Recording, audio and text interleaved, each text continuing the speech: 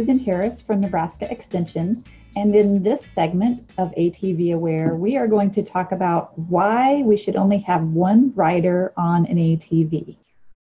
So I travel the state with my simulator and I do lots of programs about ATV safety.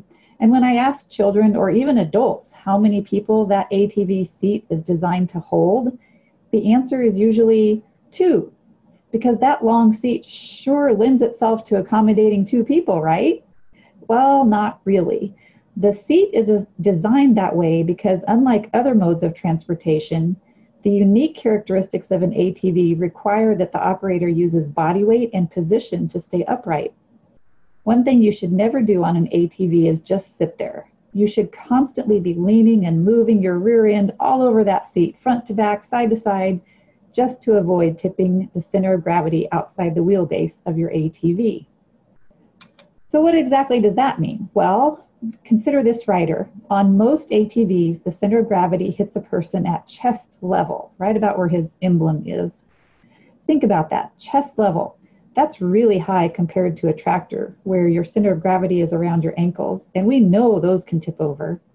So imagine that spot on your chest swings out beyond the wheelbase when the force of a turn throws you to the outer edge of the turn, for example. That's when you tip over.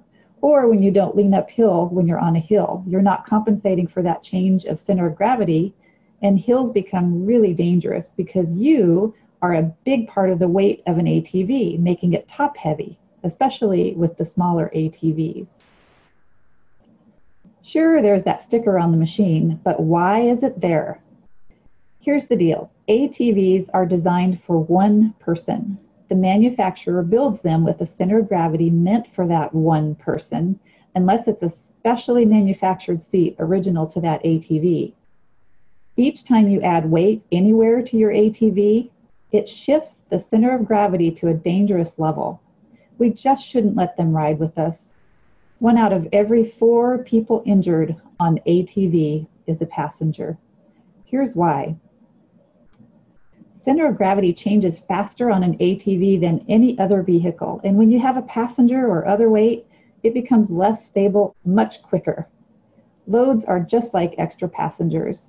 Any additional weight lifts that center of gravity even higher than your chest. I know lots of farmers and ranchers put hay bales or spray tanks on the back of their ATVs, but guess what? That is raising the center of gravity and pulling it back more, so attempting to go up a hill or riding tricky terrain becomes even more dangerous.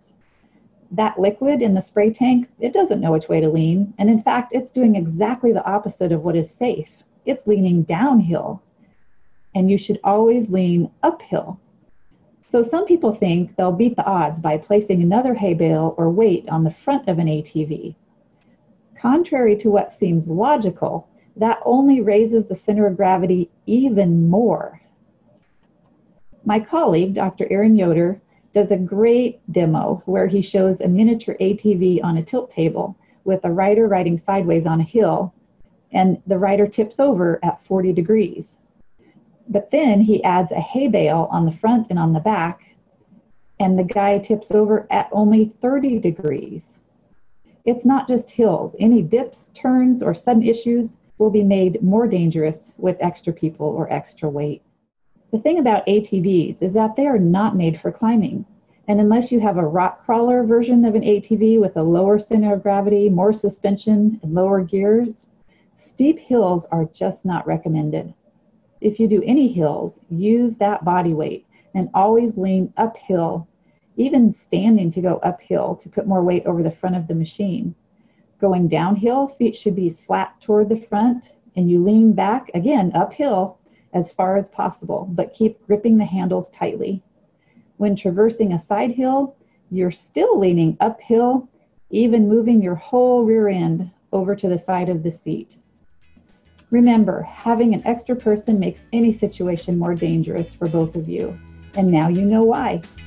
I'm Susan Harris from Nebraska Extension. Thanks for joining me.